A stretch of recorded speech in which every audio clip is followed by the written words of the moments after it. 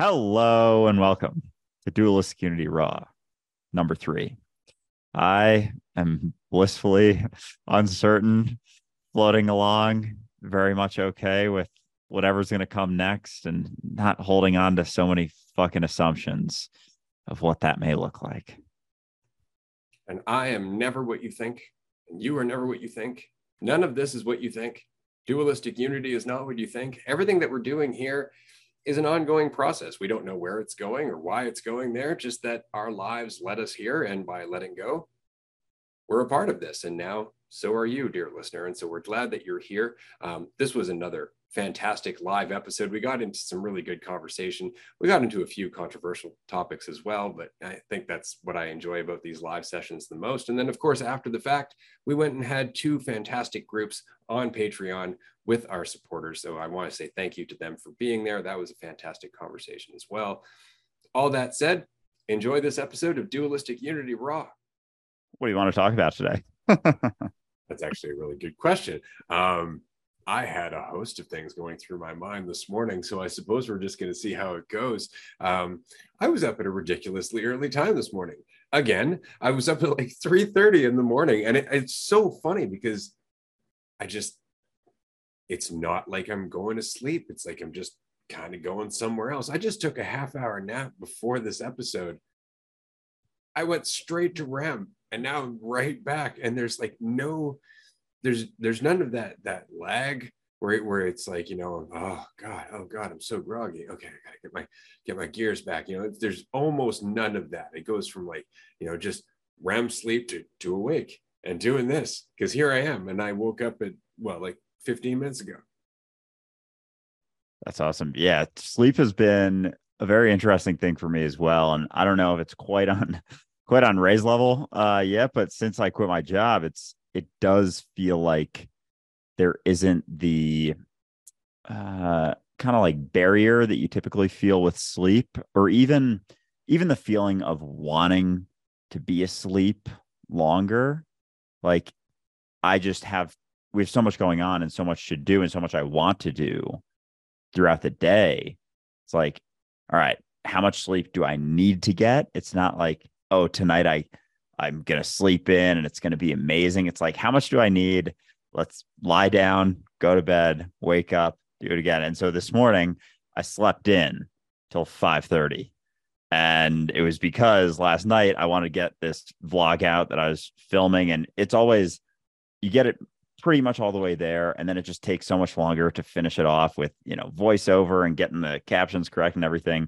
So I was up till like 11, and I usually like to go to bed at 10, and I really try and just get at least 6 hours of sleep. If I can get 6 hours, like, I feel good. I know I've tested out different sleeping times, so I'm like, all right, shit. So I'm getting in bed at 11, probably fall asleep relatively soon. I usually fall asleep pretty damn quick when I lie down these days. And so it's like, okay, so how much do I need? All right, I'll set my alarm for that, and then get up and feel good, and then do whatever I want for the first couple hours, and then hop on here and yeah, it's been great. But I don't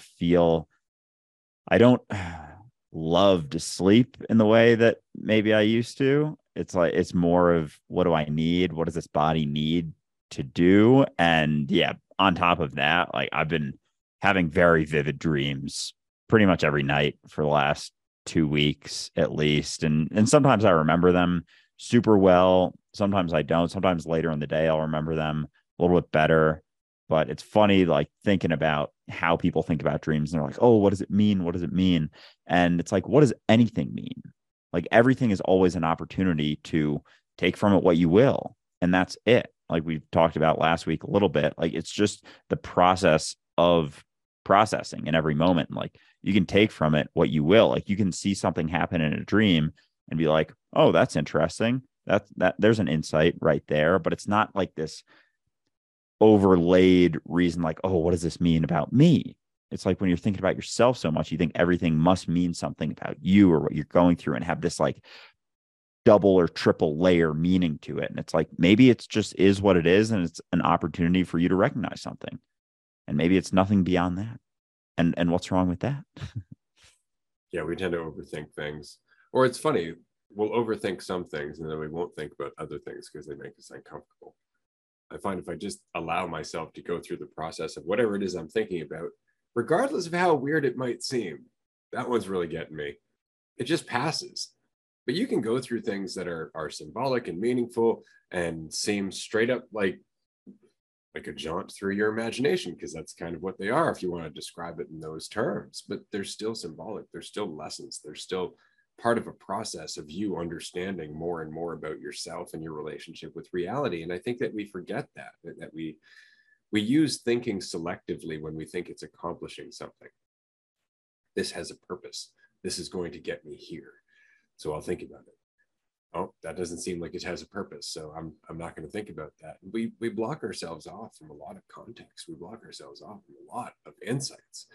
And I think that's just it, is that we're arrogant. We think that we know what we're supposed to think, which is kind of a funny thought when you think about it. Because honestly, they're just thoughts, like they're just happening. Trying to control them and decide what they should be changes the nature of them. It's very much like the post I re-released the other day about this being a dream. Understanding that you're the dreamer changes the dream. That's it. That's all you need to do. And somebody wrote, and I loved this. Okay, I get that. Now what? Which I found funny, because I get that is hilarious. Do you? Do you get that? Because I've been staring at it full in the face for half my life. I'm just starting to feel out the edges of this puzzle. I'm not getting it. I'm just getting the surface of it. Absolutely, because it is a mind-blowingly deep rabbit hole that never, ever stops. The fact that it's all you, that you're the dreamer, really take that in, because there's a lot of layers to that. It's not just about belief. It's not just about telling yourself. It's not just about a conceptual understanding. If you understand it, it changes everything about how you interact with everything. And admittedly, again, I'm just starting to get a feel for what that means. And I've thought I had a feel for what that means many times. And I'm going to laugh at myself a little bit right now, because I've said that before. Just starting to understand. At least now I'm just starting to understand. Whereas before, when I was younger, it's like, I've got it. Oh my God, it's so clear. Yeah, watch out for that. That's a danger. Yeah, I was just going to say, I had written down, I get that. That phrase, I get that, is such an interesting phrase. And because it's so limiting, and it puts it in a box, and it cuts you off from, understanding more. And it makes me wonder, can we ever truly get anything fully? Or is this whole experience just the process of getting, and you can never get to the end of that? And I've had a couple of people comment, because I've been posting, more vlog type stuff, and which I'm not trying to get across this idea that I have, this great life, that I got things figured out and I know what I want to do with my life. Because some people have been commenting that, like, oh, it's so amazing to see you living your truth and knowing exactly what you want to be and where you're at. And like, I hope to get there someday. And it's like, what? No, that's not even close to the reality of it. And to think that I have it figured out, and people will say like, oh, I know what I want. I know exactly what I want my life to be. Like, that's so limiting. That cuts you off from so many opportunities to shift, because all of a sudden you have an idea of what you want to do. And I get, if you kind of have this broader approach to what you want to do and you're not really sure how it's going to happen, like, I understand that, but a lot of people have this very narrow view of it. And I guess in some sense, for the most part, we have some degree of a tunnel that we look down just in this dualistic experience. It's always going to be to a degree, but how broad or how limiting is that tunnel? And a lot of people have very narrow tunnels because it gives them more of a sense of comfort. Like, I don't have to, look at all of these other things around here, because, I'm just focused here and I know this. But what are you missing in all of these other places? And how wide can you make that? And how much can you let go of thinking that you know exactly what it is? And so, yeah, the phrase, I get that, or I know what I want, or I know what I want my life to be, is so limiting. And it's such, I don't know, I think it's kind of a bummer when people settle on that. It's like this infinitely expansive, eternal situation and experience. And to think that you know exactly what you want it to be right now, whatever age you are, whether you're 10 or 20 or 75, to think you know exactly what you want the rest of your life to be is incredibly limiting, and also super arrogant, as you said, and egotistical, to think that you could possibly have so much influence over where you're going and what you're going through, that you have this objectively held truth about what it's going to be and how it's going to turn out. Yeah. I have no idea what I want my life to be. Admittedly, the more I admit that, the more fun it becomes. Because, well, look at what we're doing right now. And it's funny because I'm not out there with a mega yacht.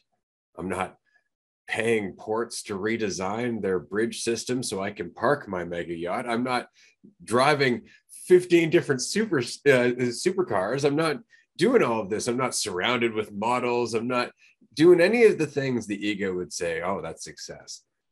But I'm so damned content with my life right now. It's funny. Like, I practically skip down the road most of the time because I'm just relaxed. There's nothing that I want aside from what I have. I appreciate my life. I appreciate what I've become, what I'm becoming, what I'm a part of, whatever that might be.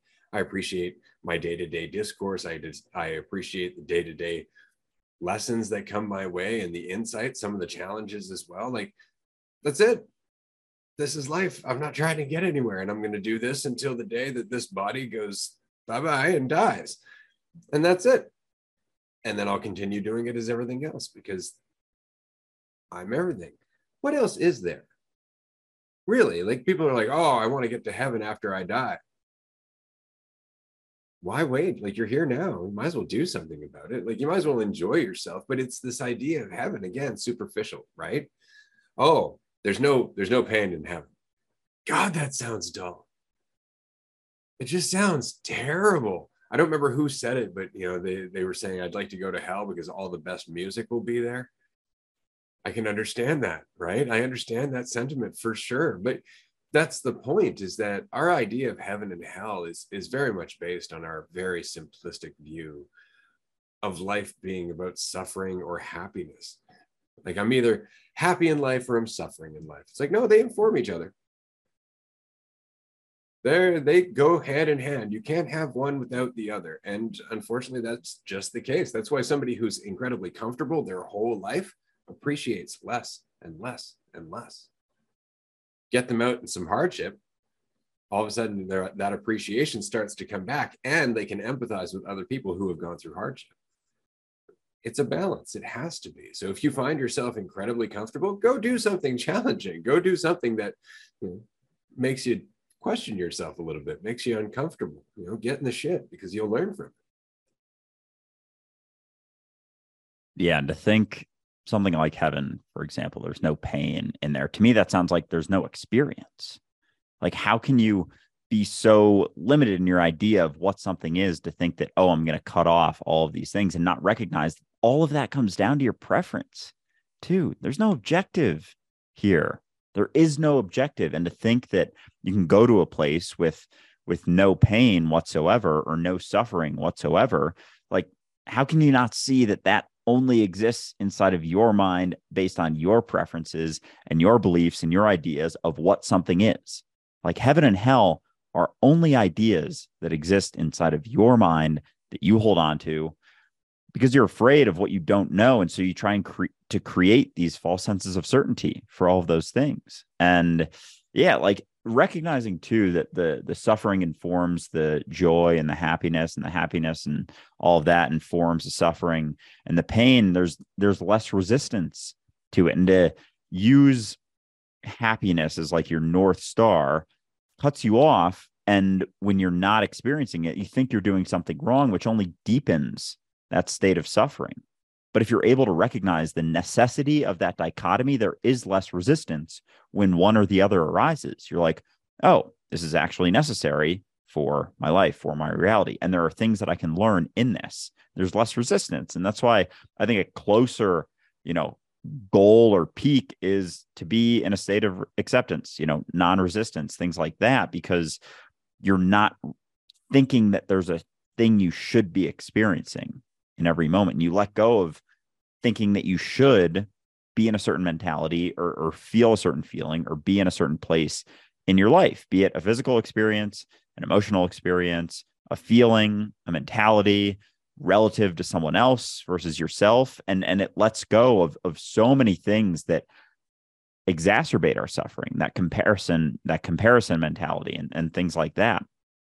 There isn't so much space for that when you let go of the belief that you should be feeling or experiencing something other than what you are. And when you realize the necessity, you're appreciative of that. And you're able to look beyond just the superficial, like, oh, this feels good or this doesn't feel good.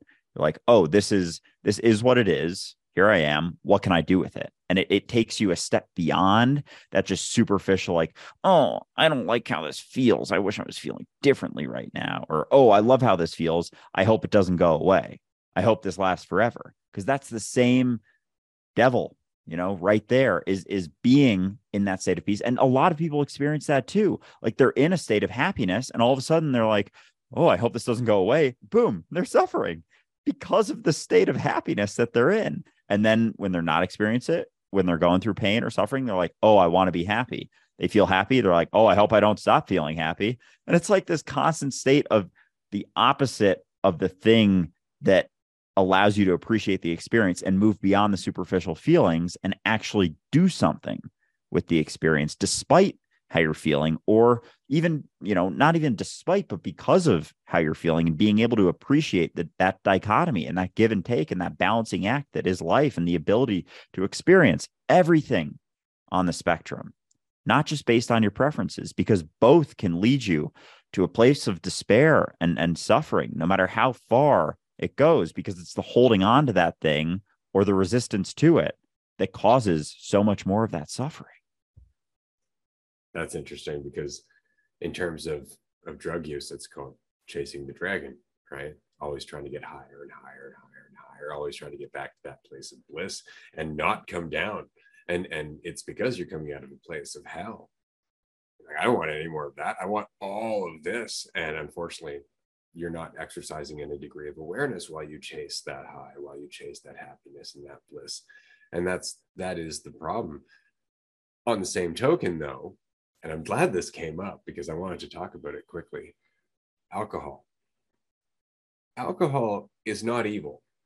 And I know that, especially if you've been around alcoholics or people who drink a lot of alcohol, it can come across as evil. Like alcohol brings out the worst in people, that kind of thing. It's not that it brings out the worst in us, is that it makes us less aware. And in some ways, that's okay, because we're dealing with a lot, and sometimes we just want to slow that down, come back to our body, maybe get some sleep, in which case have a half glass of wine, slow yourself down. That's okay. We've all been in those states of mind where it's just like, oh my God, I can't stop thinking about what to do next. That's okay. Sometimes, it's a tool like anything else. But if you're drinking to be so unaware that you actually can't remember the problems that you have, that's the problem. Like, that becomes a serious issue, because now you've created this bottleneck. It's not that the problems are going away. It's just that you're not allowing yourselves to feel the discomfort that goes with them, which means you can't process them. And that's why alcoholics, they typically get worse and worse and worse. And it's because they're not allowing themselves to feel the pain that would inform the pleasure, that would inform the insight that sets them free. They're not allowing themselves to go through the process of all of this emotional stuff in order to have that context that would come out the other side. Alcohol is so dangerous that way because it suppresses the pain and amplifies it over time. It's like an infection, like you're just covering it up with a Band-Aid, and it's getting to you nonetheless, but it's getting to you worse now because you're not addressing it and you can't see it. You're hiding it. So I wanted to say that for people who have a history of drinking, and I know I did, there was a period of my life where I was pretty much drunk from the time I woke up to the time I went to bed. That was my life. I was running from everything. If you've come out of the other side of that and you did so by vilifying alcohol, that's fine too. But remember that that was just what you did to get away from the alcohol, to loosen its impact on you. You vilified it to build some space. And that's okay as a reaction. You don't have to continue to vilify it. It's like anything else. It's just what it is. It's what we do with it. It's our responsibility that's really at play, right? But if you did that for a long period of time, you're probably going to end up finding a lot of emotions coming to the surface now that you're not drinking, especially if you've been listening to the podcast or doing this kind of work as a whole. You're going to find all of these emotions that you buried coming to the surface. And this is what's important. This is why we often advocate for organic substances like cannabis or psychedelic mushrooms, because those two things don't necessarily bring you a state of bliss. It really comes down to your ability to relax into them and the lessons that they show you. So they bring about a state of awareness rather than escapism. And so there's some work that happens there. And that's actually a lot like the retreat. It's funny because people came to the retreat thinking, oh, this is going to be a nice, relaxing time. And it was. Everybody was very, very relaxed. Everybody was having a great time. But everyone will admit that there was some serious work that went with that, because the more you relax, the more you start to see the triggers that have been stopping you from relaxing. And you have to work through them to continue to relax. And each and every opportunity, or each and every time you see those triggers, it's an opportunity to go the other way or not. And the more you relax, the more intense it gets, only because of the contrast between the way you normally live and the way that you're experiencing life now. So all that said, I just wanted to say alcohol and certain substances, they're taking you away from awareness. They might be hiding the pain or pursuing the pleasure, but it's awareness itself. It's that mix of pleasure and pain that brings context and wisdom and joy and acceptance. And so just food for thought.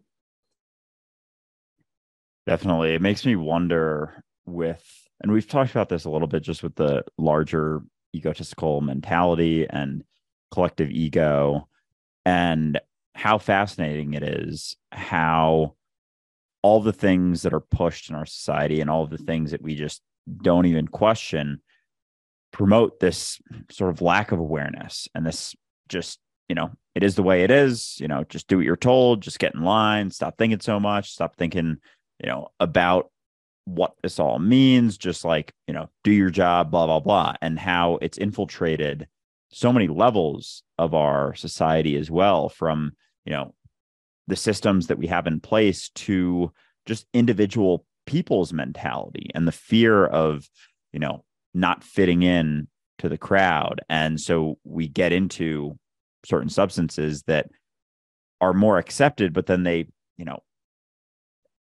disallow you or take you away from being able to recognize some of the deeper parts of yourself and maybe the things that, you're not willing to face or you don't want to face. So we have all of these opportunities, be it, from a drug like alcohol to just, I don't know, even any type of distraction that our society promotes, be it, even just watching sports or watching TV or, the jobs we take on or the school system that we go to, like it's all pushing us away from the ability to let go of our idea of ourselves, which happens through, not always through, this blissful experience, but oftentimes through working through some of the deeper things. And then on the flip side, for a very long time, things like yoga, meditation, were all these like woo-woo type things that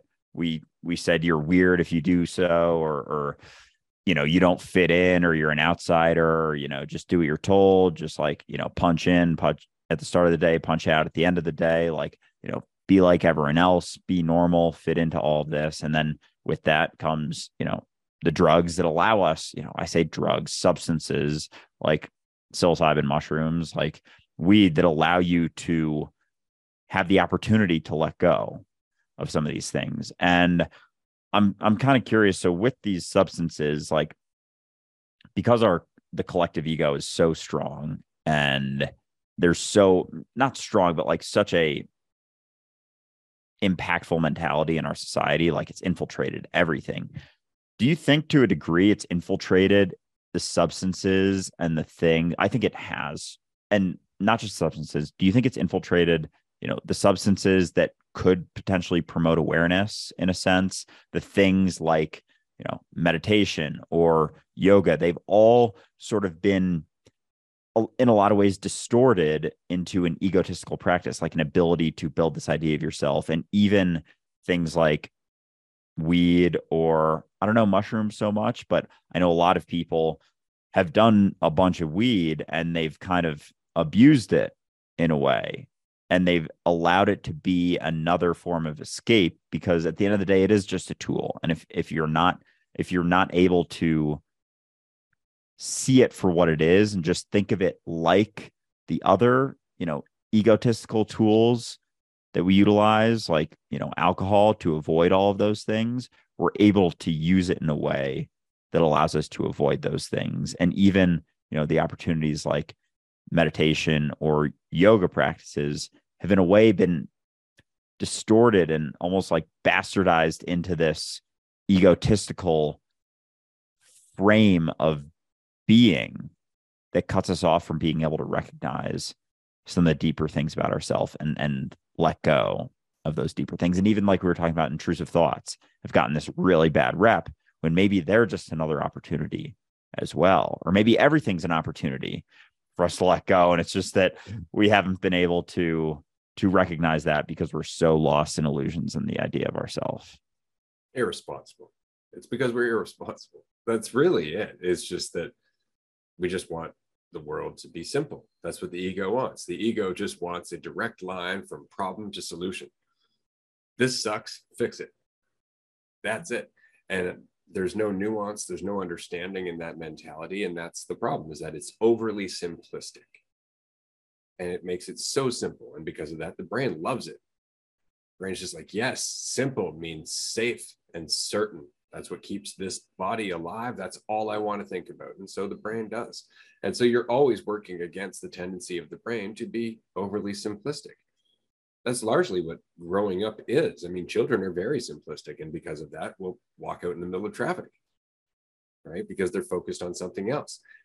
We learn to be able to think about numerous different things, or at least to have numerous different considerations at the same time as we progress, as we get more complicated as beings, as we continue to grow, right? So the problem is always that oversimplicity. And so, yeah, it can get into anything so long as we're irresponsible. Anything. Doesn't matter what it is, even psilocybin mushrooms. You will see people get into mushrooms and go, yes, this is going to fix the world. I just got to keep eating these and it's going to fix me. And it's like, okay, wait till you run out. Then the world comes screaming back into your reality. And you have to find a way to bridge that gap if you're responsible, right? But if you've been blaming it on the mushrooms, or if you've been giving mushrooms the credit for all of your insights that whole time, then more than likely within a year or two, you're going to end up going back to corporate America and regret your time living the dream or living in that spiritual funk, whatever you're going to call it. Just like the guy that joined us the other day in our group discussion, our free public group discussion, which happens every Wednesday. I just wanted to mention that quickly. If anybody would like to join us, just go to dualisticunity.com and register, because it's free and seating is limited. That's all you have to do, and we'll see you there. Point is that he came in and he had a moment, or probably several months, because you don't come to the realization that, oh my God, everything's conceptual in a single day, unless, again, you're under a psychedelic influence, usually, or a near-death experience, that kind of thing. But anyway, so he came to this insight. Then he tried to talk to those around him and they rejected it. And he went screaming the other direction, right? Thinking, nope, none of that's useful at all. Got to stay the way that we were because that was working for me. And I think, I regret seeing all that. That's very much the implication that I got from what he was saying, is that I kind of wish that I hadn't seen all that at all. And it's like, but you're not using it. You're rejecting it. You're trying to return to what you were, and you can't. You're causing all kinds of conflict for yourself. You may as well just let go and grow from it. But again, anything can be used as a crutch. Any tool can be used as a crutch, because what's using it? The ego. Can't get out of it. If the ego's using it, it's a danger. Right? But as long as you keep that in mind, as long as you're responsible, as long as you're recognizing that you're never adding to yourself, you're never trying to accomplish anything, you're never meditating with a point. Right? You're meditating because it's your existence, and it's nice to just kind of settle into being your existence from time to time. That's really it. That's really all meditation is meant to be. It's like, I'm going to stop running around for a bit and just be here as the moment and enjoy that. And if it's anything other than that, that's a result of confusion. That's a result of us getting too caught up in time and chaos and all this other conceptual stuff. Like, it's so difficult to understand that when you're that confused, that meditating for the point of getting out of confusion is a result of your confusion.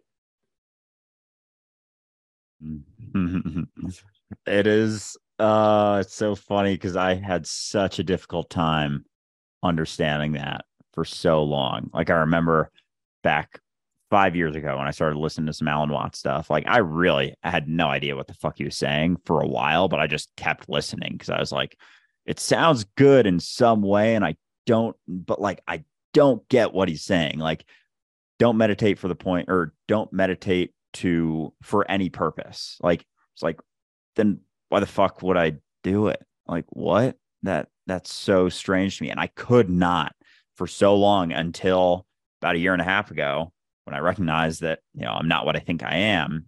It's like, oh, because everything before then, everything essentially was either to build or in the hopes of building, or in the fear of tearing down the idea of myself. And that's everything I did. I meditated to, be more at peace and be less afraid of the things that could potentially tear me down, and to be more appreciative, blah, blah, blah. And all of these things that were all enthralled and wrapped around the idea of me. And so recognizing that doesn't exist to the degree that you think it does, or even at all, changes the whole game. It changes everything. But until you recognize that root, and that's why we talk about that so much, because everything you do in your life, everything you experience for the most part is going to be distorted, as long as you think the idea of you is the reality of you, is the truth of what you are. Everything, no matter what drug you take, or what experience you have, or what practice you take up, yada, yada, yada. And it's not to say there aren't experiences where there is naturally less an idea of yourself. Letting go of your opinions, your judgments, blah, blah, is letting go to a degree of the idea of you without necessarily actively understanding it. Like, it's still going to be there, and it's still going to be there in a sense, no matter what. It's not like it goes away completely, but it's how seriously you take it. It's how much you're able to see that it isn't actually the truth, allows you to, do something like meditation for the sake of meditating. Because, now I do it here and there when I feel like it, just because it is fun, because it allows me to explore beyond the idea of myself. And that's interesting, because it kind of opened up a new world for me. Because before, everything I did, as I mentioned, was through the idea of me. So it's like everything is through this filter. Like, you're having every experience, you're having every conversation, everything that's said to you, everything you say to someone else is through this veil. You're literally acting with this like extra weight on top of everything. And so as I've been able to let go of that, or see that it isn't the truth, I'm able to actually have experiences and explore things for the sake of exploring them. But it's almost like you can't even recognize certain things until you let go of that. Like, you're literally blind to certain aspects of our reality with that idea of you, because you're always perceiving everything through that. You can't actually see someone else if you're perceiving it through the idea of you. And I think I've recognized that in a few one-on-ones recently. Like, I have, as they're telling me a story about something, frustrating they went through, or just a fucked up experience that is typically due to the collective ego responding out of fear and judgment and trying to keep itself alive. I have felt those feelings so deeply that I almost forget that I'm not the one experiencing them, which isn't even true because like I am, but it's interesting. Like that is something that recently has been starting to happen to me, that I get so lost in it that I'm feeling the feelings that they're expressing. And I almost have to like tap out of it a little bit so I can talk about it, as opposed to also being engulfed in the feelings that I can tell that they're feeling through the experience. It's like, I don't know if that's just less idea of me, like the walls come down and there's a sensitivity and connection there of being able to see myself in them and in their experience, and actually not just put myself in their shoes, but recognize that their shoes are my shoes and I'm in those shoes. But that's been super interesting. And I think that can potentially go through all of our experiences to be able to recognize that, whatever we're going through, if we're perceiving it through the idea of us, it's always going to be distorted. But as we let go of that, we're actually able to see things for what they are. And whatever discussion it is, be it about, world economy or, your neighborhood situation or, making food or whatever, like it allows you to see things in a different light. And that statement from Krishnamurti, when people are asking like, okay, so when I'm enlightened, like what should it feel like, or what should we do with things? And he's like, whoa, hold up.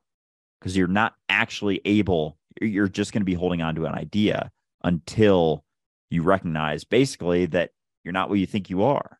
Like that's the core of it. And that will always cut you off from being able to experience things as they truly are, or closer to that. Yeah. Wow. There's so many directions that I can go with that.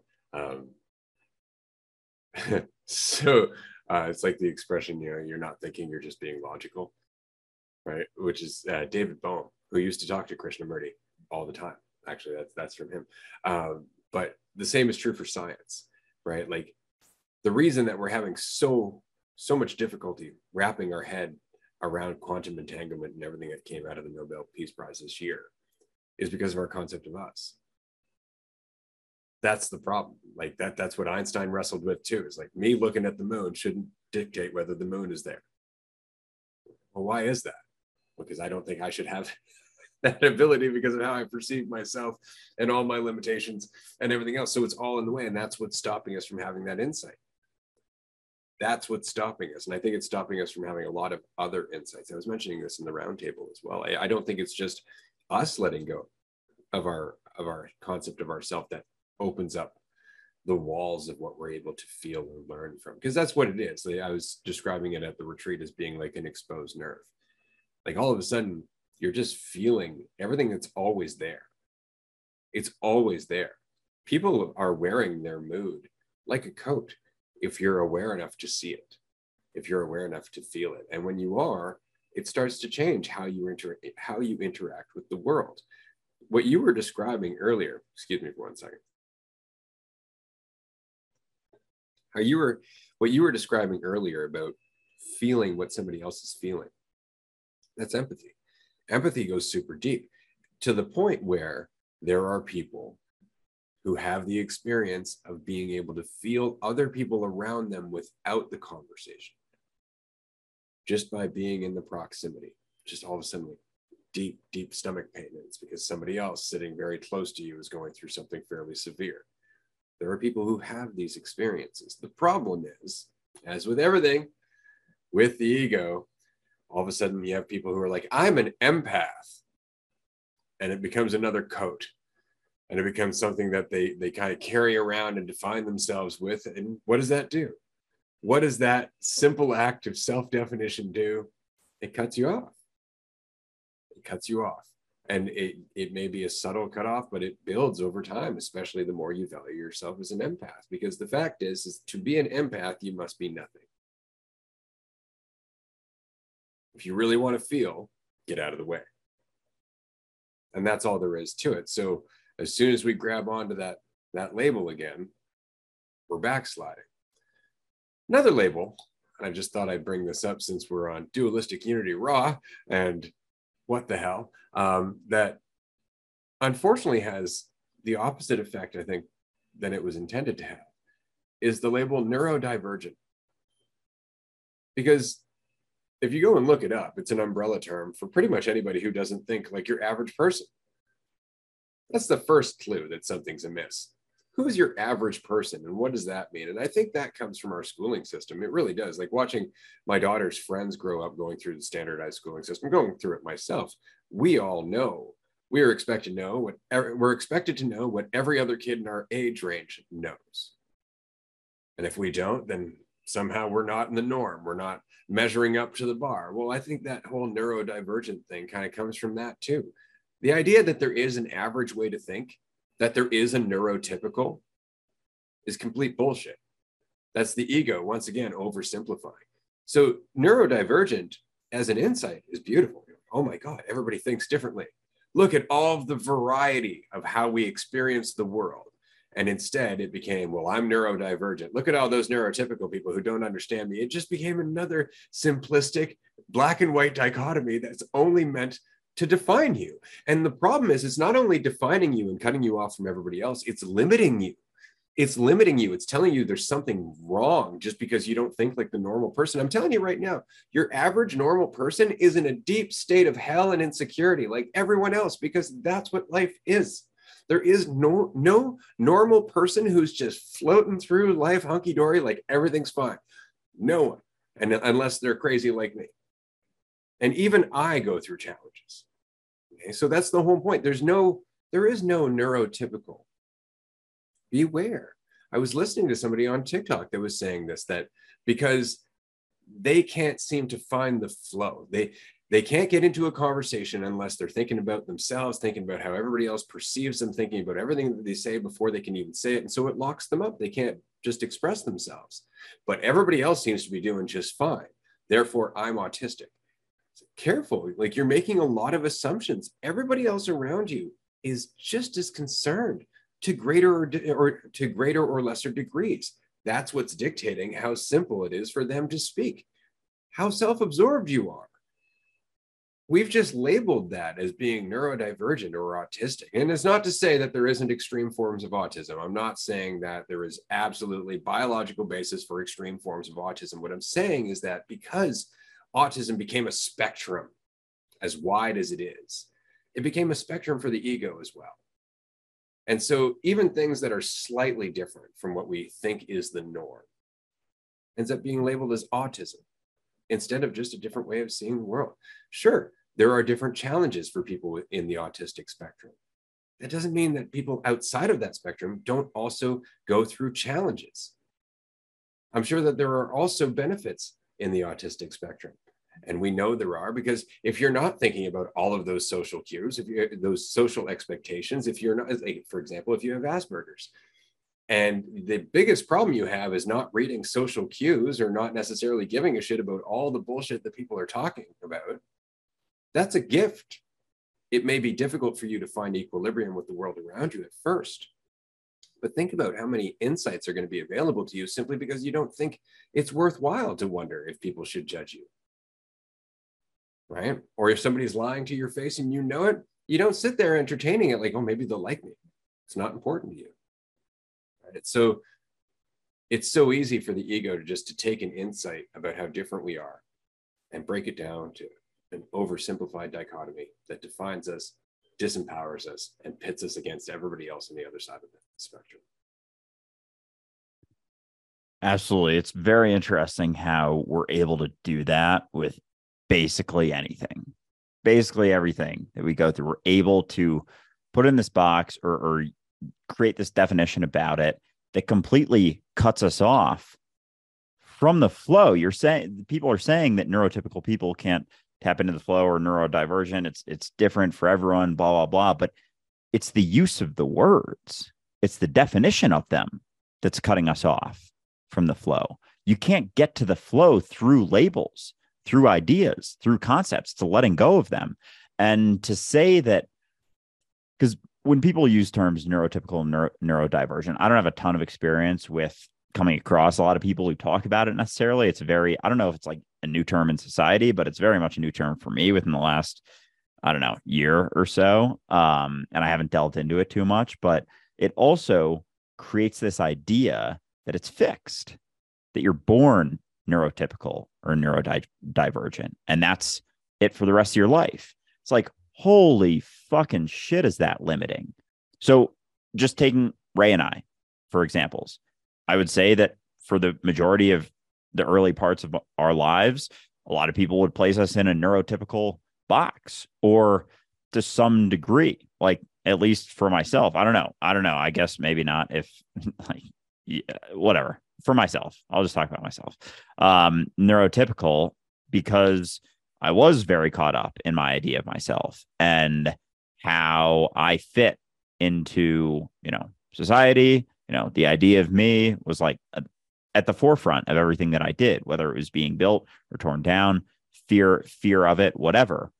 And like a lot of people, a neurodivergent, neurotypical labeling expert doesn't exist, but people probably think they are. Those types of things probably come in and be like, oh, you're neurotypical.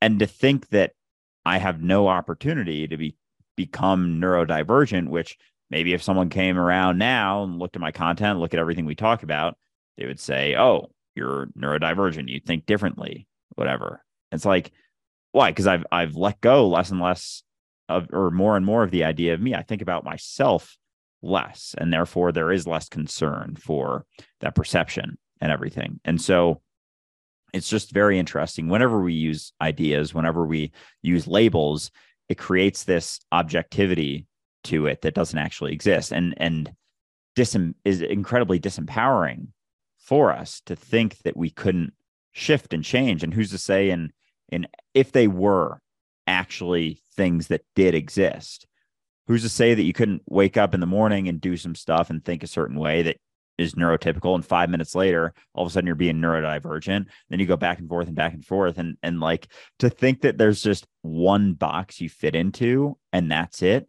is just another egotistical way of feeling more comfortable, feeling like you fit in a certain thing, as opposed to recognizing that no, you could never possibly fit yourself into any sort of box. Like those boxes are, again, just ideas that exist inside of your mind that, sure, we can try and define them and use, broad spanning societal definitions for it, but it's still going to be different inside of everyone's mind. Everyone's idea of neurotypical and neurodivergent differs based on their own experiences, the people in their life, their own thoughts about themselves, whether they're that or that. And it kind of goes along with like NPC type thinking, like neurotypical people or NPCs, they're just caught in the system. They don't think differently, lost in the matrix, nothing going on in there besides their concern for, how they're running the rat race and what they're doing on the weekend with their friends. And that's it. There's no deeper thinking whatsoever. And it's the same sort of egotistical mentality. It's all it is another avenue for the egotistical mentality to be expressed. But I'm curious, before, based on your facial expressions, when I was talking about, us being potentially labeled in a certain way, like, I'm curious what you think about that, and like, your life before waking up or after waking up. And if there's even a way, I know we're talking about like, you can't define yourself in any way with this, and I'm trying to like, I don't know, define us in certain ways that I'm not actually doing, but just from a perspective of someone who takes those to be the truth, how they may define. I'm just curious more your thoughts on that. Oh, I enjoy you trying to express all that. I understand.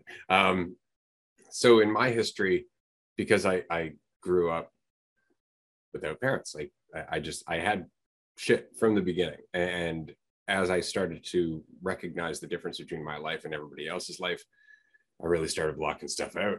And as I started getting older, into grade school, middle school, going towards high school, just before high school, there were developmental delays. Like, there were some significant developmental delays. I was having problems focusing on certain types of subjects. I couldn't communicate very well. I was very, very removed, very disconnected sometimes. Other times I was right in the mix. And so there were a lot of instances where I would meet with counselors or specialists, and back then they weren't looking for quote unquote autism, right? They were just more or less trying to figure out whether you're going to be in the regular class or remedial. And that was it. That's all they were trying to figure out. That was how they differentiated. Like, do we hold him back a year? Do we put him in the special class? What do we do? And so I know that if I was to go through the schooling system now, I have no doubt that they would have found a host of new problems or a host of new labels for me. And so I had to learn how to adapt with those over time. And when I hit high school, it really became obvious that I was not keeping up with the rest of the pack. I was not socially integrating. I was not aligned with anyone. And so I learned what neurodivergent people now call masking, which is really just adaptation. It's really just you putting on a different face to adapt to the crowd. It's the ego in full throw. Absolutely. And you're trying to pretend that you are like everybody else and that you are what you want them to perceive you to be. So there's nothing really rare there. Like, they talk about masking like it's a new thing. Everybody does it. That's how we get through our insecurity. That's how we blend in with people. We all mask to some degree. When somebody comes over to you and they ask you, like, does this dress make me look fat? And you don't tell them the right answer, or you don't tell them your honest answer, that's masking. Like, you are pretending to be someone else for the sake of them seeing you a certain way. It's not that rare. So as I grew up and I learned how to mask very well, to the point where, again, I started getting into sales. I started getting into customer service because that was how I had to survive. And so masking became even more important.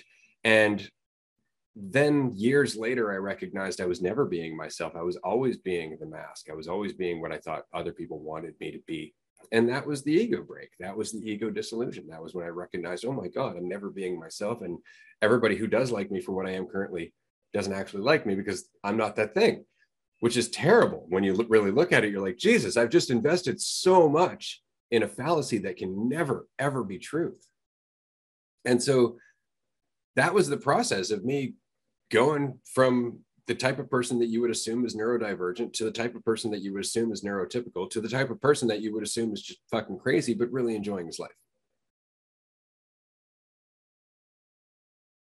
I like that last line. That's quite the journey right there. But yeah, the idea of masking is very interesting. And as you said, it's pretty much just equatable to the ego. It's placing yourself in a box so that you're able to more easily integrate with society. And I think there's a spectrum there, and there's a big spectrum. And again, same with neurodivergence, neurotypicality.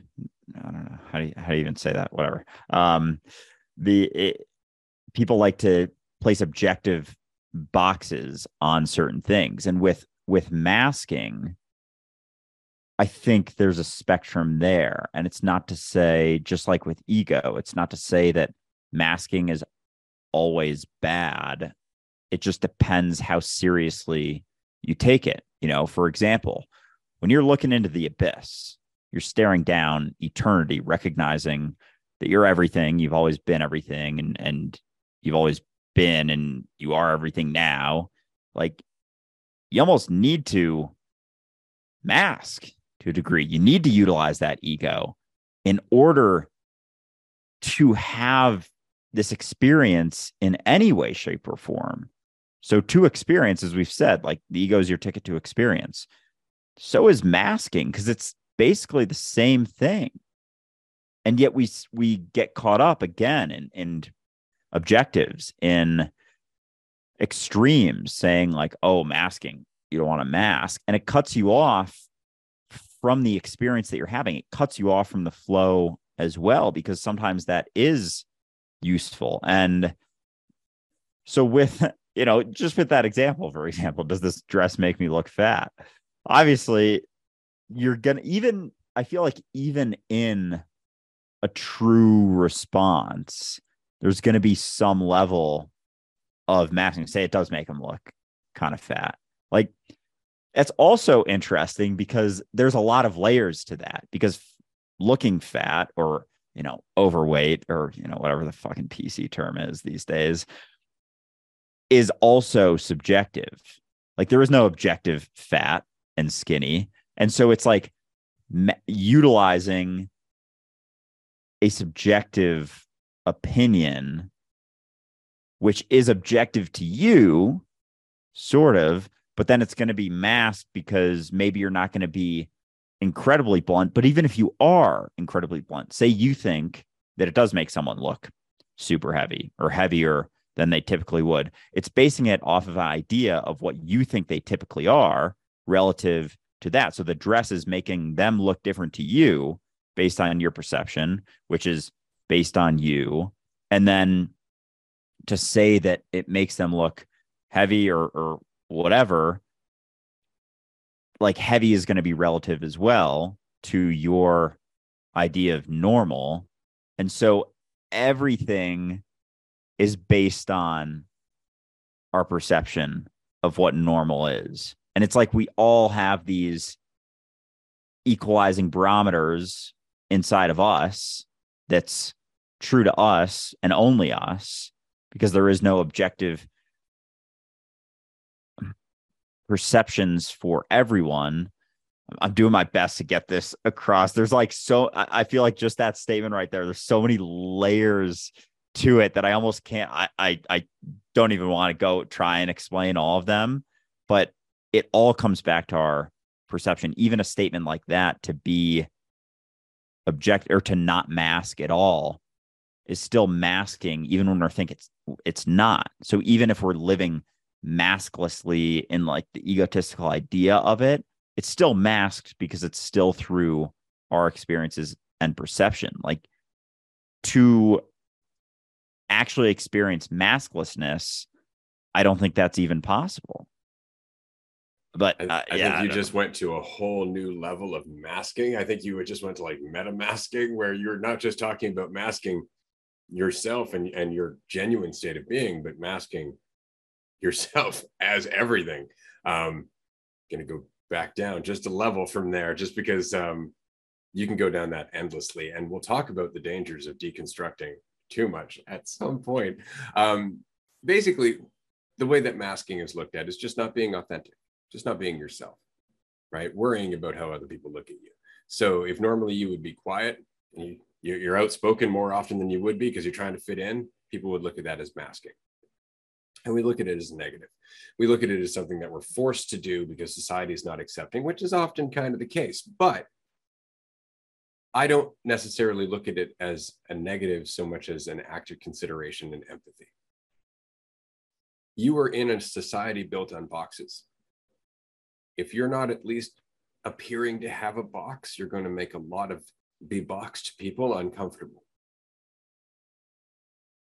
So you have to mask to some degree. You have to kind of fit in. And then there's a danger in that where you're laughing along to something that you shouldn't be, in which case now you have to be authentic and you have to stand up and be willing to, stand out a little bit for sure. But there is some middle ground where you're not necessarily rocking everyone's boats. You're rocking some boats where selectively you can. This is actually a discussion we were having yesterday with the people from the retreat, from the last retreat, about the importance of going back to your life and being selective about the bombs that you drop in your life. Like, you don't have to be dropping them all over the place.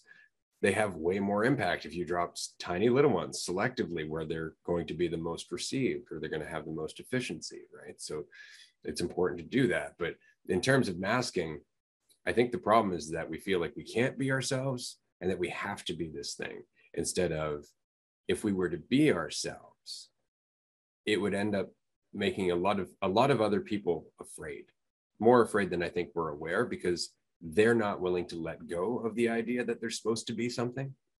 And so to encounter somebody who has let go of the idea that they're supposed to be anything is very jarring. It's very jarring. And you can say, well, that's not my problem. And you would be right. That's not your problem. But the consequence is going to come full circle, because you are everything. The ripples that you make are your ripples. So if you're going to go out there and cause massive waves, expect them to come back at some point. Yeah. And I think that's a really good point. And I've been discussing with a few people about it recently about, the process of bomb dropping and just going fucking scorched earth on your life and the people you love is there's always going to be a consideration because you have in those types of situations, you know, not control because you can't control how people are going to react, but you can have an idea of how they'll probably react based on their mentality. And you are able to exercise some discernment for the way that you act. And a lot of it comes down to, quite frankly, like, how difficult do you want to make your life? Because if you're experiencing a lot of suffering because of the people around you not accepting you or coming back full force with, as the collective ego trying to keep itself around, you're going to make your life a lot more difficult for yourself. And if you're doing it, to try and, I think if you're doing it to try and get at them in a certain way, it can really cut off your ability to make the impact that is possible. And so it makes me wonder because, and I'm just speaking from my own experience, because I think, a year ago, I came at it with that sort of mentality. Like, you guys are living in fucking fairy tales and it's absurd. And I'm going to make it as well known as I can and show you how absurd this is based on your distortion. And coming at it from that way is going to cut you off. Like, you're working with a limited amount of resources from, reality or the deeper shit that you can tap into when you've let go of your idea of yourself more, or the way that you think it should go or how it should be received, because you're still coming at it from a pretty egotistical mindset of seeing the division between them trying to change them.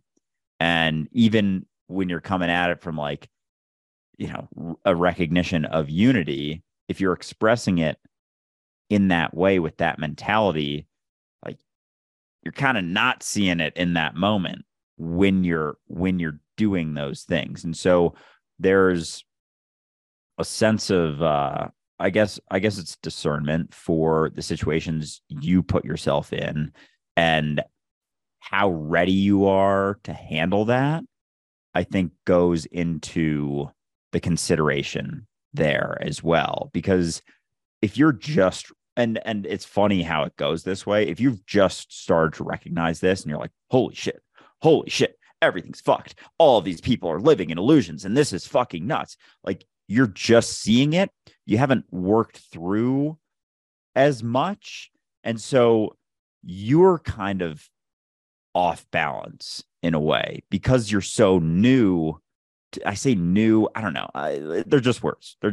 But you're so new to it that you're kind of off balance. And again, this is me speaking about myself and my own experiences. I was off balance. And so I wasn't able to handle the responses as well because I was coming at it from a shaky perspective of kind of putting myself up here as someone who's recognized this, and you're being ridiculous for continuing to believe in Sky Daddy or whatever it may be. And so I would feel a lot more frustration inside of me. And it's like a degree of anger, and then you're caught off guard and you get a lot of pushback. And because you're coming at it from the limited idea, you're not able to even respond in a way that's clear. So you get caught in situations where you're like, oh shit, like in your head, I don't know where to go with this. They're making a decent point, and I haven't really, explored this avenue as much because you're cutting yourself off from that flow, perceiving that division and perceiving it to such a degree and being off balance with just, coming at it from anger and rage and whatever it may be. So I think if you're able to come at it from a clearer perspective or a recognition that you don't have to change anyone, that your experience and your ability to be free in yourself without telling everyone about it or trying to change everyone will actually have more of an impact. And as you deepen into that experience over time, say like, you live in that for a year or something, you're going to have such a better base of being able to see things for how they are in that mentality, that then you start, picking at things, or, tossing in little things here and there, because it's so much more of a stable place that you're coming from through those experiences of, actually being it and being able to express the freedom that comes with it, as opposed to just coming at it like, you guys are being absurd, you're suffering, and there's reasons you're suffering, but you're defending your suffering, and just being able to say like, hey, there's another way to live, and it's pretty freeing, and et cetera, et cetera. So there's lots of ways to come at it. There's no right way, but I think there's always things to consider and consequences to everything that we do. So it's important to keep that in mind. Yeah, as much as you can. And on that note, it's also important to recognize that often there's what you think you're doing and then what's actually happening, which is kind of funny. Sometimes people go back to their lives after having a bunch of insights and they start dropping bombs, thinking that they're trying to wake up others. And what they're actually doing is making room for their own change. They're actually solidifying the changes that have happened within themselves by making so much of a ruckus around them that they have to commit to that change. They're destroying relationships. They're cutting all of these ties, and they're making it so they actually have to commit to the changes that they're seeing. And on that level, wow, well done. There's a certain degree of warriorness to that. But again, mind the people around you. You can cut ties, you can burn bridges, but you don't necessarily need to be the villain in doing so.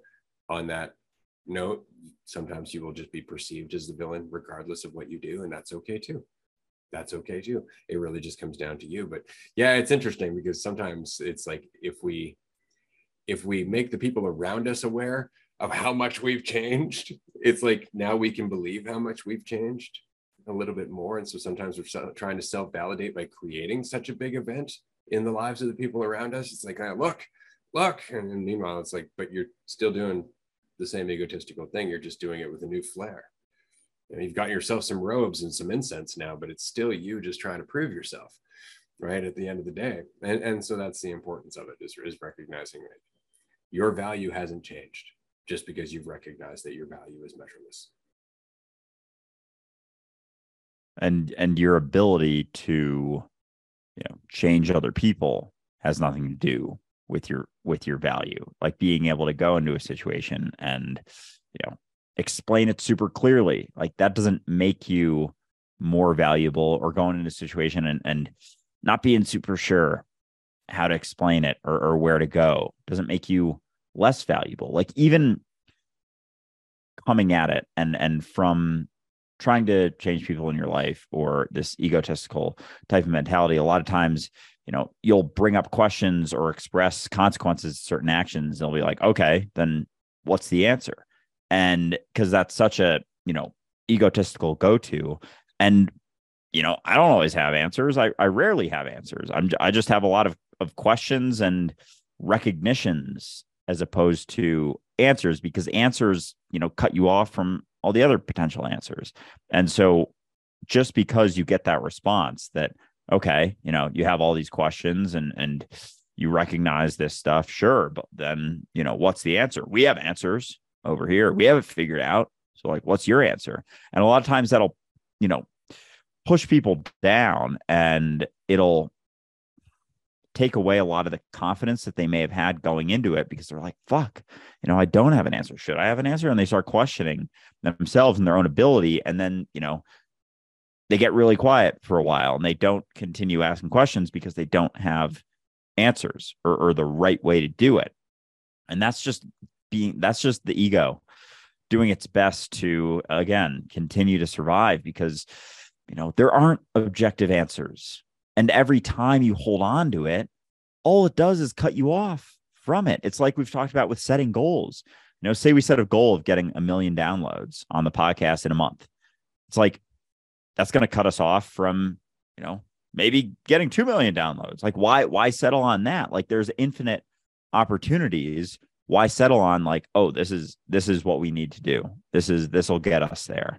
This is the answer to this. All that answers do are cut you off from any of the other potential answers. And so it's okay to not have answers. It's okay to have, suggestions and more thoughts and more conversations that eventually you get to a place of a clearer state of action, a clearer action to take, but it doesn't necessarily mean it's an answer or the correct thing to do. It's just an opportunity that you have to do based on, all the things that you've discussed and talked about.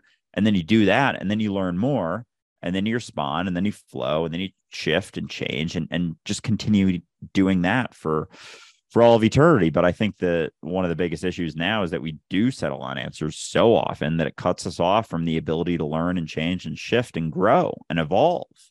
Like we've become pretty stagnant because we just think we have the answers all the time, and we think we need to have the answer. And so we oftentimes come to them out of fear of not having the answer, as opposed to the recognition that, it's okay to not have the answer and continue moving forward. Oh, if only life were so simple that it came down to questions and answers, eh? Wouldn't that be nice if life was about questions and answers? Because we tend to think it is, don't we? We really want it to be like that. It's like, I have lots of questions. Here's the answer. Aha, now I have something I can base my value on and judge everybody else who doesn't have this answer. Fantastic. And it's like, you're never really looking for the answer then. You were just looking for a sense of value and certainty. It really wasn't about the question or the answer. It's just that you want it to be a very simple journey from I feel valueless to I am valuable. It's got to be based on an answer, right? If I have the right answer, that's it. And that's the danger. That is, we always oversimplify. This episode should be called Oversimplification, because that's what really all we're talking about, is that we don't like all the gray area. We don't like having faith in ourselves. Somebody was asking that in one of our groups. It's like, so it's really just trying to figure it out on our own. It's like, yeah, as best you can. Don't beat yourself up. Learn from it as you go. That's life in a nutshell. I did want to take a moment here, because we are going to be releasing this as an episode tomorrow, just to mention that we have another retreat coming up on April 1st to April 9th. I'm stoked about this. This is going to be amazing. It's coming up quick. We already have 2 tickets sold. There are 7 tickets remaining. They are currently only available on Patreon.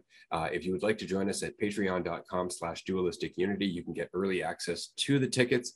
Tier 2 and Tier 3 supporters currently get access. Tier 2 has a $150 discount on tickets. Tier 3 has a $300 discount on tickets.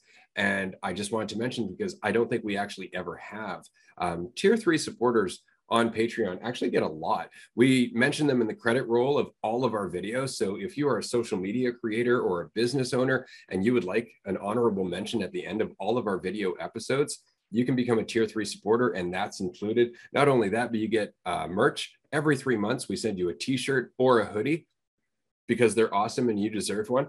And you also get access to an exclusive Sunday group that's only for Tier 3. It's a very small group at the moment. The conversations are always a lot of fun, but if you're looking for a way to connect more one-on-one or in a more private setting, the Tier 3 groups are absolutely your best bet. They happen every Sunday now. So absolutely check that out on the schedule on our website.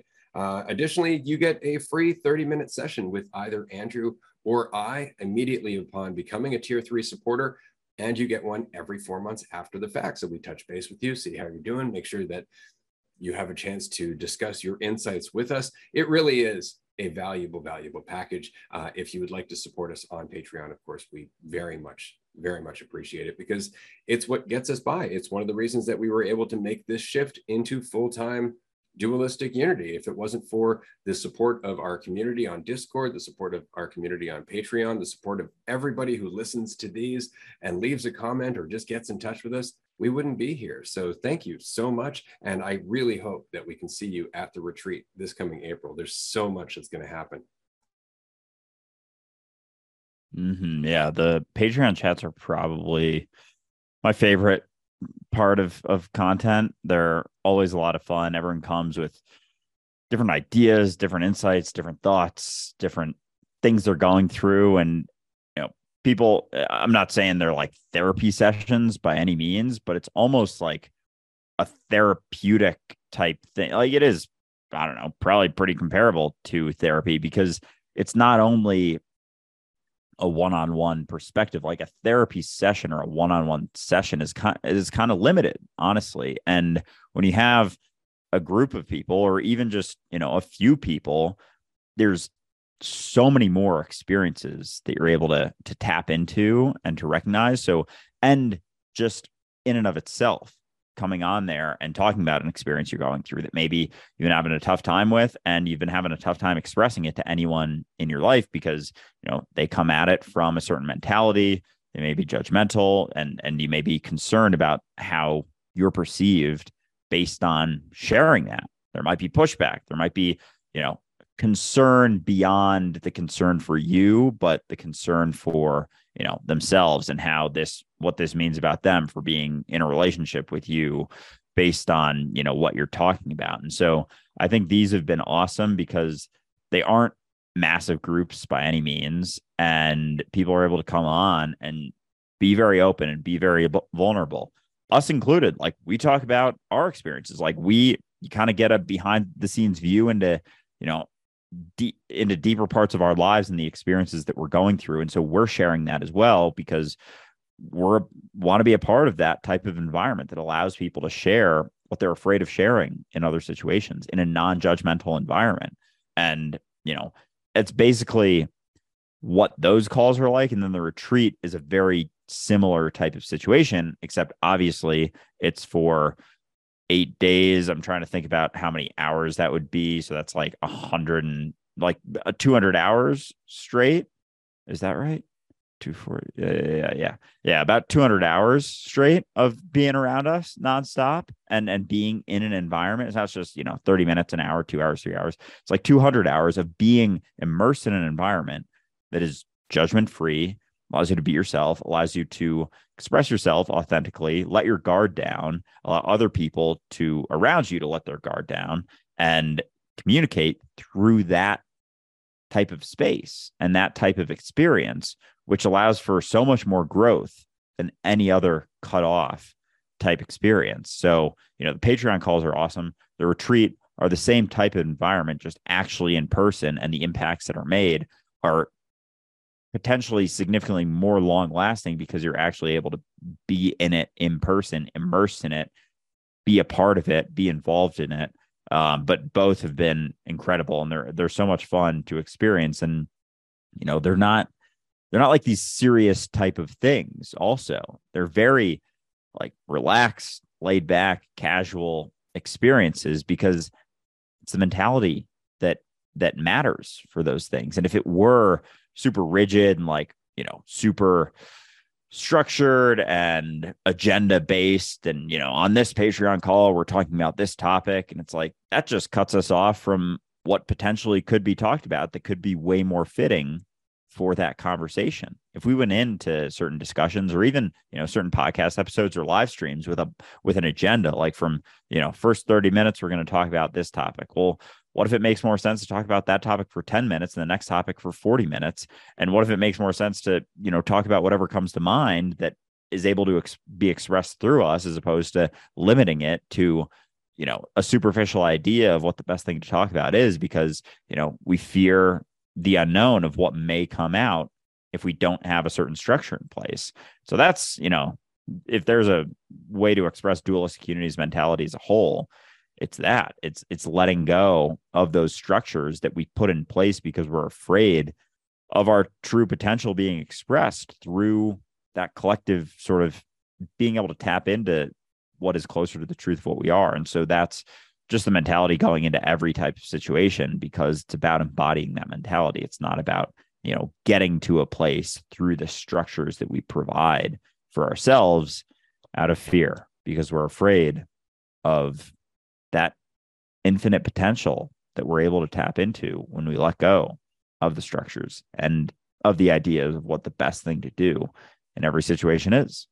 So you can't really know until you experience it and are it. Yeah. And then it's just watching it unfold or being part of it unfolding. But the groups that we run. And again, it's not just on Patreon. We do one free public group every week now on Wednesday. You can register for that. You can join us for an hour with a bunch of other people in the room, chat with us there, get a feel for it. But admittedly, there are members on Patreon who have joined, who come into the groups. They don't turn on their screen. They don't turn on their audio. They just listen to the groups because there is a lot of content there that we don't necessarily get to share on the podcast. There's a lot of engagement. We go back and forth with people. We answer questions that often other people can relate to. And so there's literally like a dozen extra hours of content that goes on Patreon every week. If you can't make the groups, we always post them after the fact, so you can watch the video there. But it's in that you see what we're really doing here. The podcast is fun. These conversations are fun. I love chatting with Andrew, for sure. I love chatting with our guests, but it's the engagement and the process of growing together that really makes Dualistic Unity what it is. It's the reason that we do this. These conversations are fun, but they're meant to facilitate a state of mind that makes it easier for you to relax and engage with the people around you, because that's the point. It's about relaxing and enjoying the experience of being yourself, or at least getting more out of it, getting the most out of it that you can, because you're not in its way. It's not necessarily trying to accumulate the most out of your life so much as allowing yourself to be your life undistorted. And that's it. And that's what these groups are for. And it's funny because my wife, who is a counselor, knows all about the importance of the therapeutic relationship. And we were talking about the retreat after the fact. And it's so interesting because looking back, while nobody at the retreat was a counselor except my wife, but she wasn't there in that capacity, everybody had formed a therapeutic bond with everyone else. It was what group therapy hopes to be, basically, but everybody was in the right state of mind to make the most of it, to appreciate it as it was happening, to participate to the best of their ability, and to have the right intention doing so. It was beautiful. And the groups are very much like that too, to the best of our ability. Unfortunately, because they are a limited amount of time and there is a mute button, there is a certain degree of distortion in how well we can have that conversation. But again, we're going to keep coming up with more ways for us to get involved with people on a one-on-one basis, actually in their face, in person with them, because there's so much that we can do together. It's just about getting together and enjoying that and sending out the ripples from doing so. Yeah, absolutely. And it's funny you bring up group therapy. I think that's an interesting idea, and how through not having any idea of how the retreat was going to go or what it was going to look like or what should be happening or shouldn't be happening, like the ideal type of situation with group therapy was able to be expressed. And it's funny thinking about how much different it would have been if we came into it thinking, oh, this is going to be a group therapy retreat. Because immediately, like with every idea, every concept, every label, it cuts us off from the ability to allow it to be what that actually means. Like if we went into that type of situation thinking like, oh, this is, a week-long group therapy session, it's all ego. It's like people are inherently going to be concerned with, does that mean they have to tap into their, higher therapeutic self, like their therapist self, or play this character. And then everyone's going to be playing a character. Everyone's going to be playing this idea of what they think it is to be a therapist. And, then it's like whoever's hosting the retreat is going to be like, well, I got to be, top therapist, highest therapist. Like if I helping people the most because I'm a host, what if one of the guests is actually more helpful to someone else? Then does that mean less about me? Does that mean, and everyone else is trying to be this thing, and then they're like, ooh, does this mean like I'll be looked at in this way? And it's just so funny how anytime we label a situation in a certain way, even the idea of being a therapist cuts you off from the ability to actually be what therapy is meant to be, which is just a connection, genuine connection with someone without so much distortion.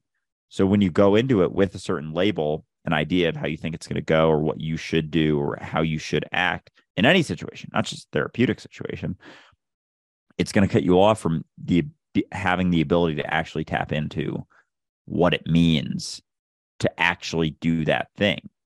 So it's like every time we have to just let go of any idea of what we think it is in any situation, be it a presentation, a talk, a therapy session, a one-on-one, a conversation with a friend, a conversation with a family member, a book that you just started reading. Anytime you have an idea of the way you think it should be, it's going to cut you off from being able to experience it for what it actually is. So we have to be willing to let go of the labels and the ideas and the opinions of the way we think it's going to go, because then we won't allow it to be what it is. Well, we even forget that the etymology of therapy is healing. Like we actually start to think like, I'm fixing you, instead of we're allowing ourselves to be fixed together, that we're actually repairing ourselves just by being here together in a certain state of mind. Like we forget that. We actually start to think of ourselves as therapists, and that puts us on this pedestal. It's like, well, I know what's wrong with you. No, you don't. You don't. It doesn't matter how many books you've read. It doesn't matter how many certificates are on the wall behind you. You're not infallible. You don't know everything. The fact is that everybody's life is a rich nuance. It's all gray area, and you're not going to be able to do any good for them by just, espousing conceptual strategies when what they really need is somebody to listen to them. That's it. Just allow them to feel safe, allow them to feel like they're important and valuable, because they are. It's not something they need to prove. That's, I think, the point is that if you know that you are valuable, that your value is beyond measure, that there's nothing that you can do that's ever going to add to that, then really all you're ever doing is giving people an opportunity to be around that complete lack of danger, because you're not trying to manipulate them. You're not trying to get anything out of them. You're not looking for anything. So there's no pushing and pulling. So when they're around you, they're about as safe as they're going to be, which is what we all need. That's all we're looking for.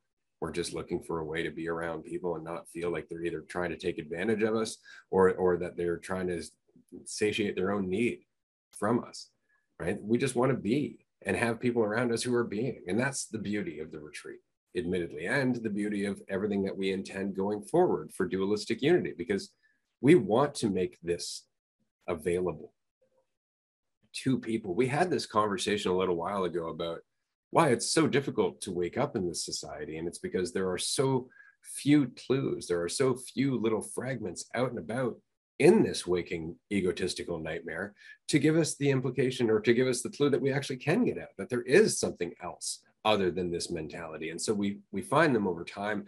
Some of us it takes years, some of us it takes decades, but the point is that we find those clues and we become one. We become a clue ourselves.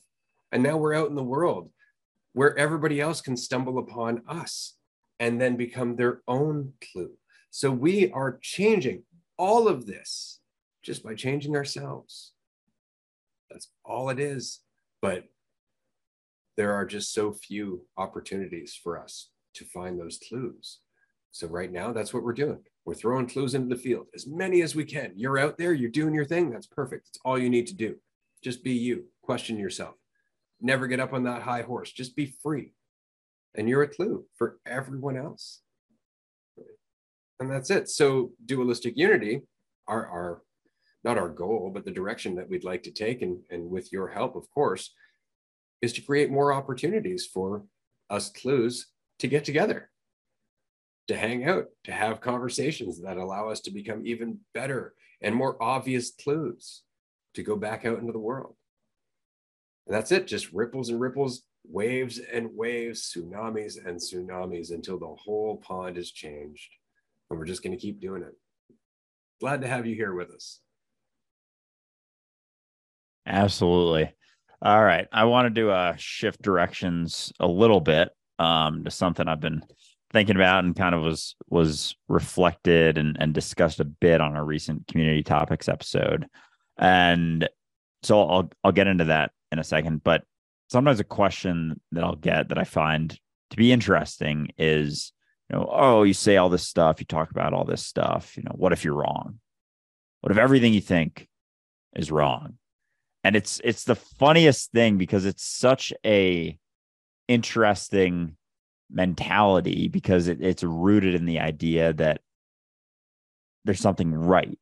And it like this dichotomy of there is a right, and then there's all this other stuff that might be wrong or might not. And it's like, okay, well, I have my thoughts about it. You have yours, and I might be wrong, and you might be wrong, and whatever. And it's like, okay, yeah, let's talk about that. And so the and the thing I've been thinking about a little bit, and I was talking to someone recently about the idea that everything exists inside of your mind, and so we hold on to these ideas of ourself, but there's this thought that, like, everything's within you, and look within, all the answers are within you. But the idea with that, and sort of the distortion that comes with that, is the idea of ourselves. And so we think of looking within as only inside of our brain, like inside of me. But the reality is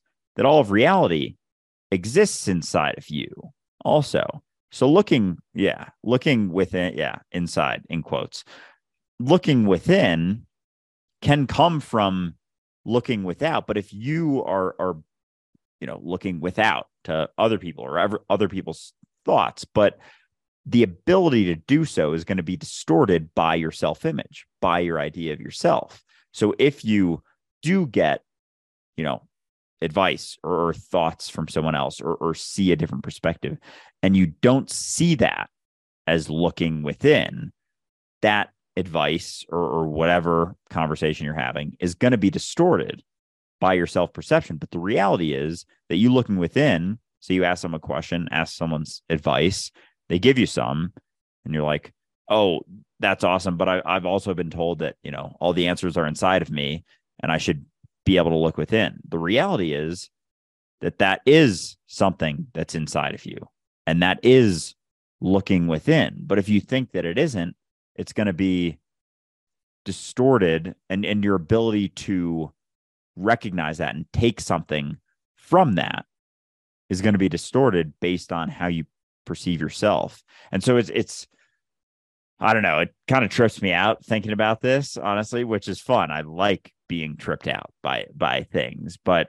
it's very interesting seeing, the quote unquote external as the internal, and the internal as the external, and there being no division between the two, and there being no external or internal, because there's no wall anywhere. So there's no external or internal, but there's the perception of them. And so based on how you see yourself is going to be how you perceive and see everything else and understand things. So it comes back again to how you see yourself always. So whatever type of advice you get or things you talk about is going to be distorted based on that perception and that idea. And again, I don't know, so like that's a bunch of words. And going back to that idea of what if you're wrong, that question, like, okay, Andrew, that's a bunch of stuff. Like, what if you're wrong? It's like, I didn't say an answer though. So how could it be wrong? It's just a bunch of stuff. It's like, what if it doesn't exist inside or outside of me? I don't know. Sometimes like people ask those questions and I don't even know how to respond. So I'm like, what do you even mean by wrong? I think my favorite response is, you don't think I've considered that? Because it's true. It's like, we're not just glomming onto something and saying, this is the definitive answer. If anything, what you just described is a state of constant uncertainty, right? That's what you're trying to describe in all of those words. And that's what it is. But you're looking at people who are just trying to say, no, this is the answer I have. If you have anything contradictory to that, you have your own answer. It's like, no, actually, it's the same path that you're on. Just continue down it. Like, I'm not on a different path. I'm just waving at you from a little bit farther down saying, hey, there's more stuff down here. Right. And what they're saying is, well, what's wrong with this part of the path? It's like, well, nothing, but there's more. Like, there is more to the path, but that's that whole thing. And that's why, especially with belief, it's like, well, if I'm wrong, then, nothing there's nothing to worry about because we're all accepted. But if you're wrong, you're going to burn in hell. And it's like, that's the funniest thing. It's like, you don't even understand that you're already suffering through your own hell. Like, that's the problem of your certainty about this answer that you're holding on to, as opposed to the uncertainty that I live with it. Back to what you were saying, though, I just wanted to toss a little bit more in there, that it's not just that the lessons that you get from those that are within you are distorted by your own perception of yourself, but they can also be distorted by that character's perception of their self, because every character that you run into is also on that spectrum of acceptance, whether or not they're the whole or the part, right? And so they're talking to you from a state of mind that you have to be aware that you also exist within. So it's not just knowing yourself as in a singular concept or a singular state of being, but knowing how vast you are. That changes how you interact and what you learn from everybody around you, right? Like, this is the thing, is that I've had people talk to me sober, get certain lessons out of me, talk to me later on a psychedelic trip and go, were you always talking on this level? Like, were you always saying things on this level or at this depth? It's like, well, yeah, but you're taking different things away from it based on the state of mind that you're in. So it doesn't matter necessarily how clear this character might be coming across to him. It really just comes down to you to a large degree. But if I'm really distorted, that makes it way harder, because now you're trying to sort through your shit and my shit. Okay. Yeah. Oh man. Yeah. There's so many sides to that too. And I mean, that makes sense. And I think that's why it's important to keep in mind that a lot of people are distorted in a way. And the vast majority of people you come across. A lot of me is distorted. Yeah. Yeah. A lot of myself that you come across doesn't recognize that they're you. So that sensitivity is important, and the recognition that that's probably going to respond, that person, that thing that exists within you is going to respond in a certain way based on how distorted they are, and they're going to say things based on where on that spectrum they fall.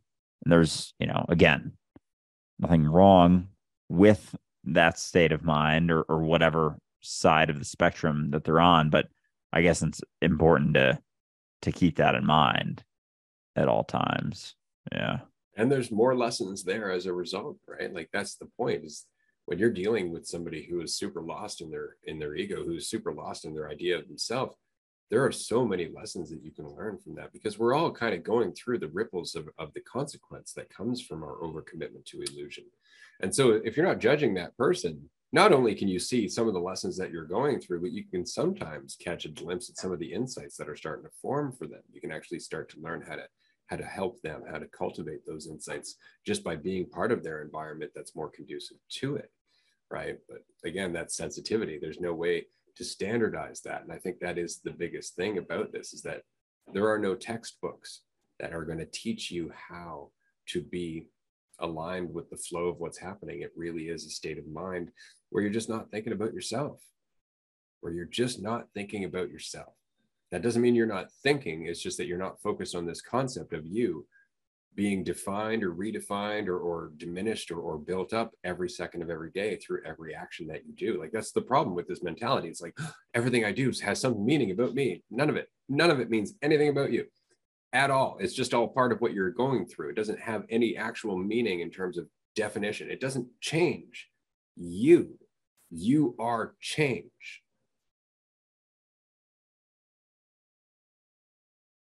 Yeah, I feel like that's the spectrum almost, is how much you attach your idea of yourself to the experiences that you have, to the insights that you have. Are you saying that they're yours, or are you recognizing that it's just an aspect of your experience right now, the experience you went through, and the praise you received or the judgment you received for it? To what degree are you attaching that perception to your idea of yourself?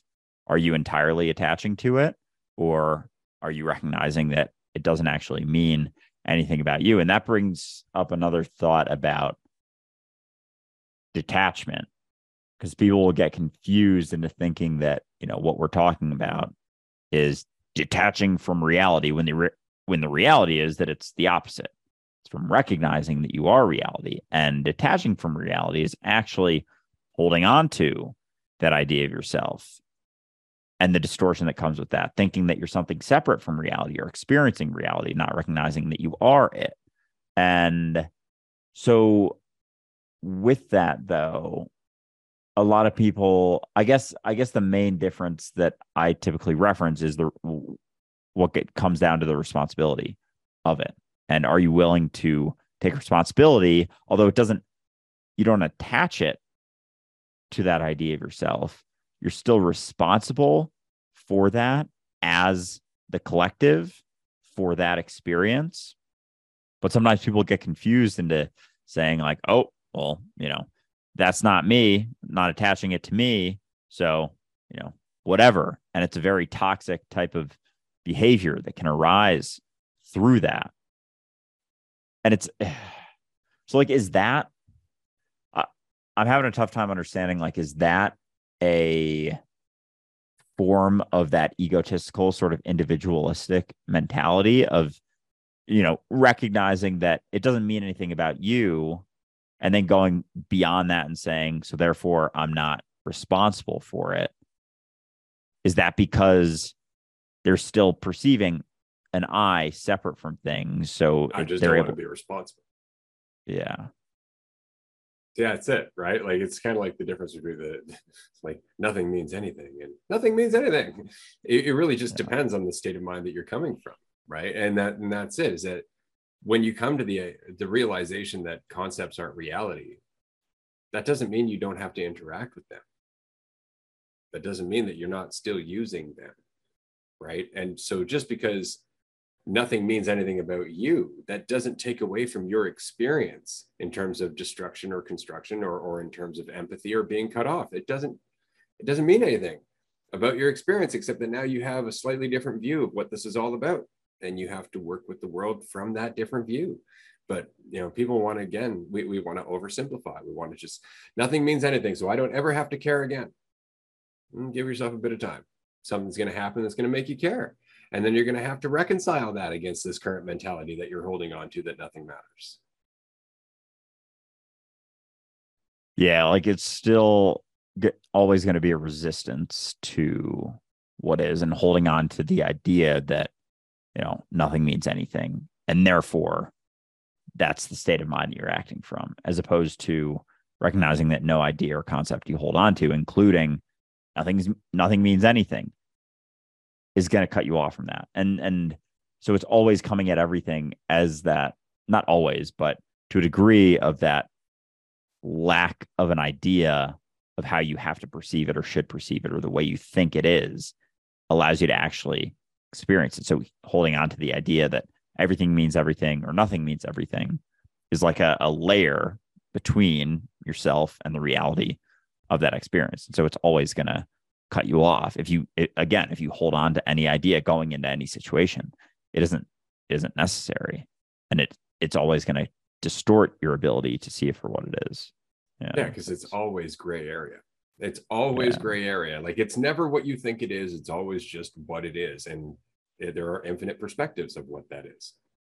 Right. And that's the danger. It's like, no, it's this. It is what it is. Whatever you think that is not the case. Right. So you have to kind of live in that ambiguity. And that's, again, where we tend to falter, because we don't have any faith in ourselves. Ambiguity is terrifying to us, just because we haven't lived much. Right. Like we try to, especially, and this is especially the danger with the schooling system the way it is right now, because, all you have to do is learn, just pound all this crap into your head, and then boom, you're an adult. Go out into the world. It's like, holy Christ. Like, once upon a time at 12 or 13 years old, you would have been sent out into the woods for 3 months to survive on your own. There's some context for you. All of a sudden now you've got some life lessons that nobody's telling you to memorize. They're just drilled into you from having to survive on this planet. We're so goddamn comfortable. Like, we're so comfortable at the end of the day. And that's the entire point of our society, is more comfort. So it's not helping us any, because comfort's great. I'm not going to say I don't like comfort. Who doesn't like comfort? But it's just like pleasure and pain. Discomfort is supposed to inform your appreciation of comfort, right? If you're comfortable all the time, being uncomfortable from time to time is going to be good for you and everybody around you, right? It's just that, as always, we take a very simple idea and we just keep it simple. We don't want to look at the nuance, and that includes about our current trajectory towards comfort, right? Like, we don't recognize that the reason people are largely unhealthy and overweight is because our society currently is just like, go to work, sit in front of your TV, go to work, sit in front of your TV, go to work, sit in front of your TV. And when you're not doing that, just get in your car and drive to where you're going. And that's all our society is about. Why? Well, because it drives the economy and it makes things nice and simple, so nobody has to question anything, right? Whereas we could completely redesign our society. We could actually redesign our cities as a whole, so that way people are within walking distance from where they work. Like, there are things that we could do, but it would require us to reprioritize what life is all about, which requires us to reprioritize what our life is all about, and to recognize that that's our responsibility, and that there are other people who are willing to do that and want to talk about it. And on that note, I just want to remind everybody that you can join us every week on patreon.com/dualistic unity for group discussions, where we do this all the time. And the reason I bring that up is because we are 2 minutes away from ending this episode of Dualistic Unity Raw. We're going to be going onto Patreon in about 10 minutes to talk to our tier 2 supporters. And then the tier 3 group will be immediately after that for another 2 hours. We would love to see you there. If you can't join us on Patreon, we understand, but do sign up for the free group on Wednesday. We'd love to see you face to face, or you don't have to show your face if you don't want to, but we would love to have you in a group so you can see what it's like, because it's very different than what we're doing here. There is a lot of engagement. There are a lot of people out there on this path, more than you might think. And I think that is one of the most valuable parts about joining us on Patreon, is recognizing that it's not just Andrew and I out here having this conversation. There are a lot of people out there having this conversation, and they find it valuable, just like you do. It's not just you. Well, it is, but there's a lot of you. Exactly. And yeah, those conversations are a lot of fun. I have some thoughts I'm going to save, I don't know, maybe for our upcoming episode or our next live stream or something, about discomfort and versus comfort, and to what degree we seek it versus relax into it versus accept what we have. And is there a state in which you start resisting the comfort you experience to too much of a degree that you're just distorting your own experience of reality? And I think just as I'm writing these down, I'm kind of like coming to recognitions as I'm doing it. And it's really like, if you're in a very comfortable environment, there's still going to be tons of opportunities for discomfort. There's still going to be a ton of opportunities for you to experience. And a lot of times we just avoid it because we're able to in that extreme state of comfort, but you have the opportunity to face it as well. And that's how you grow. So I'm interested in chatting more about that. But yeah, excited to chat with everyone on Patreon very shortly. Absolutely. Yeah. And, just off the top of my head, it's as simple as not putting honey in your tea. It's as simple as walking down the block without your shoes on. It doesn't have to be much. It just has to be uncomfortable. That's it, because it's in that discomfort that you're going to dig up triggers. And those triggers are what you get to work through. But if you're not uncomfortable, you're not giving those triggers a chance to come to the surface. And so that comfort is paper thin. It's paper thin, because eventually it's going to end, and all those triggers are going to be waiting for you like a pack of dogs, angry dogs that have not been fed in a long time. And that's the point. Deal with them. Feed those dogs now, and they will treat you well. When you are finally uncomfortable, you can use them. They will help you. They are your allies. I've just dragged that dog analogy as far as I'm going to. We're going to end that here. Thank you so much for joining us. We will see you again for the next episode. Take care. Bye, everyone.